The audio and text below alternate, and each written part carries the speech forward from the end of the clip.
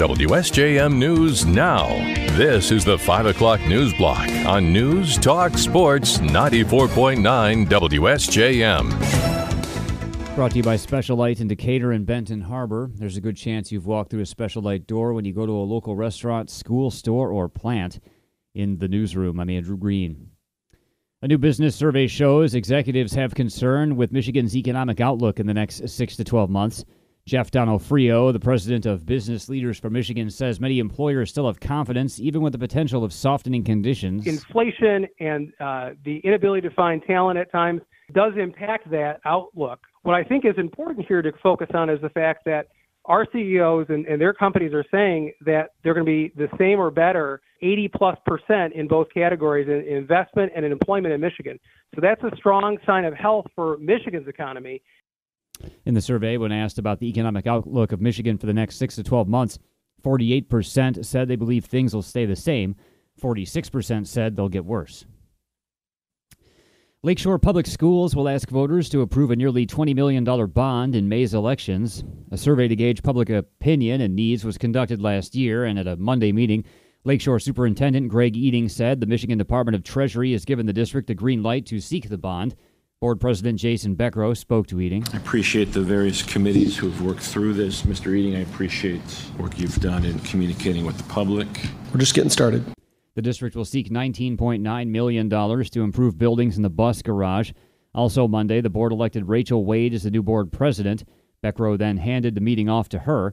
He stepped down from the post after 3 years and will now be the board vice president. Meanwhile, Lakeshore Schools will purchase 18.8 acres of land next to the middle school. At last night's meeting, Superintendent Greg Eating said the property at John Beers Road near Washington Avenue will be of use to the district. This gives us access to Washington Avenue, potentially making a change to our traffic pattern at the middle school, and allows for potential expansion of There should be a standing ovation. I know. The property is mostly open fields, but does include a barn. Board Vice President Jason Beckrow said it's been a goal of the district to purchase that land for a while now. The cost of the property is $265,000. Meanwhile, in other school board business last night, after the November elections, the Brandywine School Board in Niles was the only school board in Southwest Michigan to be swept by We the Parents candidates. Now, that board is preparing to make sweeping changes to the district as it created new committees last night to oversee curriculum, sex education, explicit book review, and more. We attended the meeting and gained an inside look at several heated moments as the board members expressed their opinions. A lot of you don't want to hear what were in these books. You guys are in denial that they're there, and they are there. I would be more than happy to share any of this content. That was a board member seeking to read what she called an explicit book. Recap videos from the meeting and a public comment from students, teachers, alumni, parents, and community members can now be found on our Facebook page. A grant of $75,000 from the American Electric Power Foundation will help the city of Bridgman improve a popular park. Bridgman Recreation Director Sarah Ball tells us the grant will go toward replacing the playground at Toth Park. A goal is to make it more accessible. We are going to, in time, remove the existing play structures because they are outmoded, and we are in need for a new modern playground. We'll remove those down the road after the new playscape is installed. Ball says the new playground will be moved behind the pavilion so it's no longer next to the parking lot. The public identified improvements to Toth Park as a goal during master planning. It's a very simplistic park that we're hoping in time we can do small upgrades such as a new playscape and then further on down the road make more updates. Ball says the project's been in the works for about 2 years. The city will contribute $200,000 while the $50,000 state grant, donations, and the AEP support will make up the rest of the project's $332,000 cost. The work will start in the fall. Governor Gretchen Whitmer will deliver her State of the State address tomorrow night. We will carry that speech starting at 7 p.m. And also providing a Republican response to the governor will be State Senator Eric Nesbitt. His office says he'll deliver a video response immediately after the address. The governor's expected to use her annual address to call for gun safety laws, including a red flag law, along with tax relief and a plan for how to use a massive budget surplus. Again, the address is expected to start at 7:05 p.m. tomorrow here on WSJM. Homelessness is spiking in West Michigan, especially among women. Thelma Insink is the director of DeGay Ministries, which expanded its women's shelter a couple of years ago. We're seeing trends here at DeGay that mirror national trends. 2 years ago, when we started our renovation of our building, we had about 33 women in shelter, and today we have over 100 women in shelter every night, and many of them are ages 60 and older. About 1/3 of the ladies we serve right now are over the age of 60.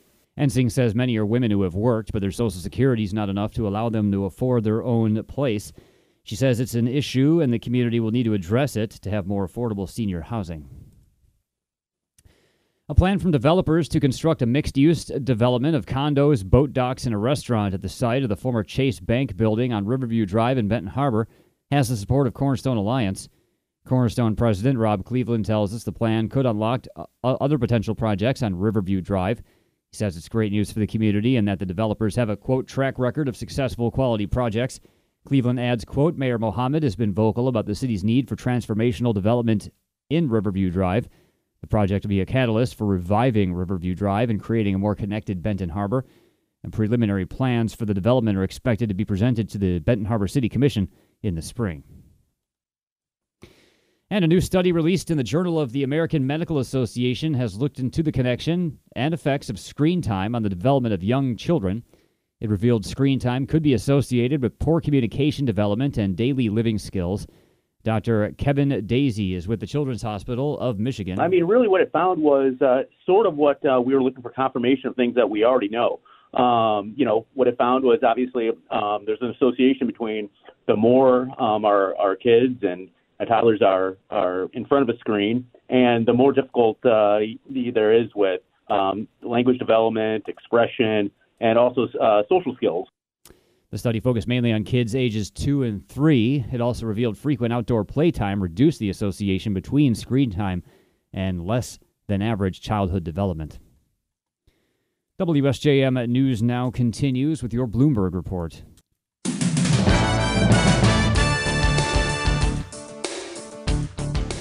WSJM News Now continues, brought to you by Imperial Furniture in Dowagiac, where furniture shopping is fun. Investigators in Northern California say an active shooter at 2 mushroom farms who killed co-workers was definitely a case of workplace violence. 7 victims were killed. ABC's Alex Stone has more. There is no doubt in San Mateo County District Attorney Stephen Wagstaff's mind that what unfolded was sparked by anger with co-workers, not a hate crime and not anger against the suspect's employer. He gave several hour-long statement last night in this building here. And while I won't go into the statement, what I will say, it has alleviated for us any thought that this was a hate crime. It was not a hate crime. The alleged shooter is likely to appear in court on Wednesday. Alex Stone, ABC News. U.S. officials say the U.S. is poised to approve sending M1 Abrams tanks to Ukraine as international reluctance to send tanks to the battlefront against the Russians appears to be eroding. According to one official, the U.S. announcement is expected to come tomorrow in coordination with an announcement by Germany that it will approve Poland's request to transfer German-made Leopard 2 tanks to Ukraine. Officials said Abrams tanks could be brought under an upcoming Ukraine Security Assistance Initiative package, which provides longer-range funding for weapons and equipment to be purchased from commercial vendors. Weapons provided through the assistance initiative can take many months to several years to actually reach the battlefield. The Treasury Department says it's taking additional steps to prevent the U.S. from breaking its debt ceiling. ABC's Elizabeth Schulze has more from Washington. In a new letter to congressional leaders, Treasury Secretary Janet Yellen says she authorized an additional accounting maneuver to prevent the U.S. from breaching the debt limit.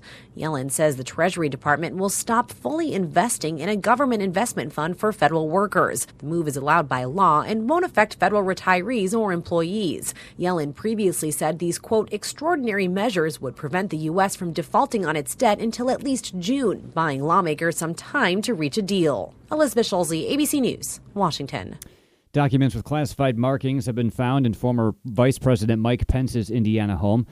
That's according to his attorney. The documents had been inadvertently boxed and transported to Pence's home at the end of the last administration, according to Pence's lawyer, Greg Jacob.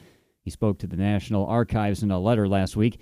He said that Pence, quote, was unaware of the existence of sensitive or classified documents at his personal residence and that he, quote, understands the high importance of protecting sensitive and classified information and stands ready and willing to cooperate fully with the National Archives. ABC's Catherine Falders has an update on the investigation into what was found at the homes and offices of President Joe Biden. The House Oversight Committee has asked for visitors' logs. They wrote a letter to the White House Chief of Staff. The White House has responded, and they said that they don't have these visitors' logs. They don't maintain visitors' logs of the Wilmington home, given that that's a personal residence. But now the House Oversight Committee has asked the Secret Service for any visitor information in order to get into a home, especially where a president is or somebody who is protected by Secret Service protection. There has to be some sort of paper trail in terms of who's coming in and their information. The Justice Department and 8 states have filed an antitrust suit against Google, seeking to shatter its alleged monopoly on the entire ecosystem of online advertising as a hurtful burden to advertisers, consumers, and even the government. The government alleges that Google's plan to assert dominance has been to, quote, neutralize or eliminate rivals through acquisitions and to force advertisers to use its products by making it difficult to use competitors' products. Alphabet Incorporated, Google's parent company, says the suit, quote, doubles down on a flawed argument that would slow innovation, raise advertising fees, and make it harder for thousands of small businesses and publishers to grow. There's something new from Amazon. Prescription drugs for a flat fee. ABC's Derek Dennis has more. It's called RX Pass, a new benefit for Amazon Prime members. Generic prescription drugs for a flat monthly $5 fee, including delivery. Amazon says it's for customers needing meds for more than 80 common health conditions like high anxiety, high blood pressure, and acid reflux. No insurance necessary, but a doctor's prescription is mandatory. With RX Pass, it is reassuring to see that a prescription is required. ABC News contributor Dr. Alok Patel calls the benefit a good option. But it's also important for patients to understand that not all generic medications will be available. Derek Dennis, ABC News.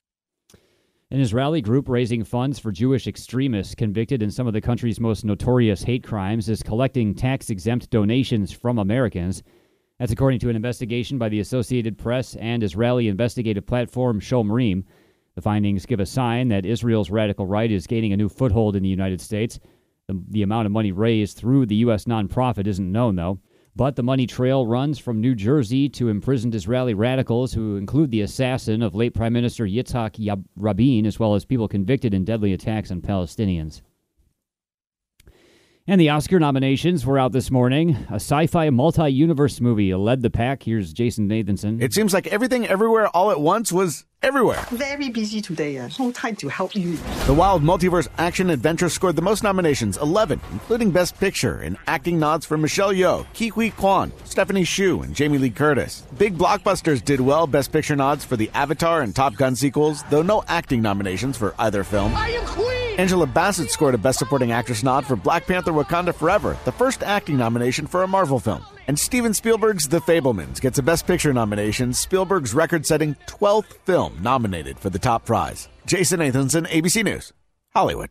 WSJM News now continues with your weather forecast.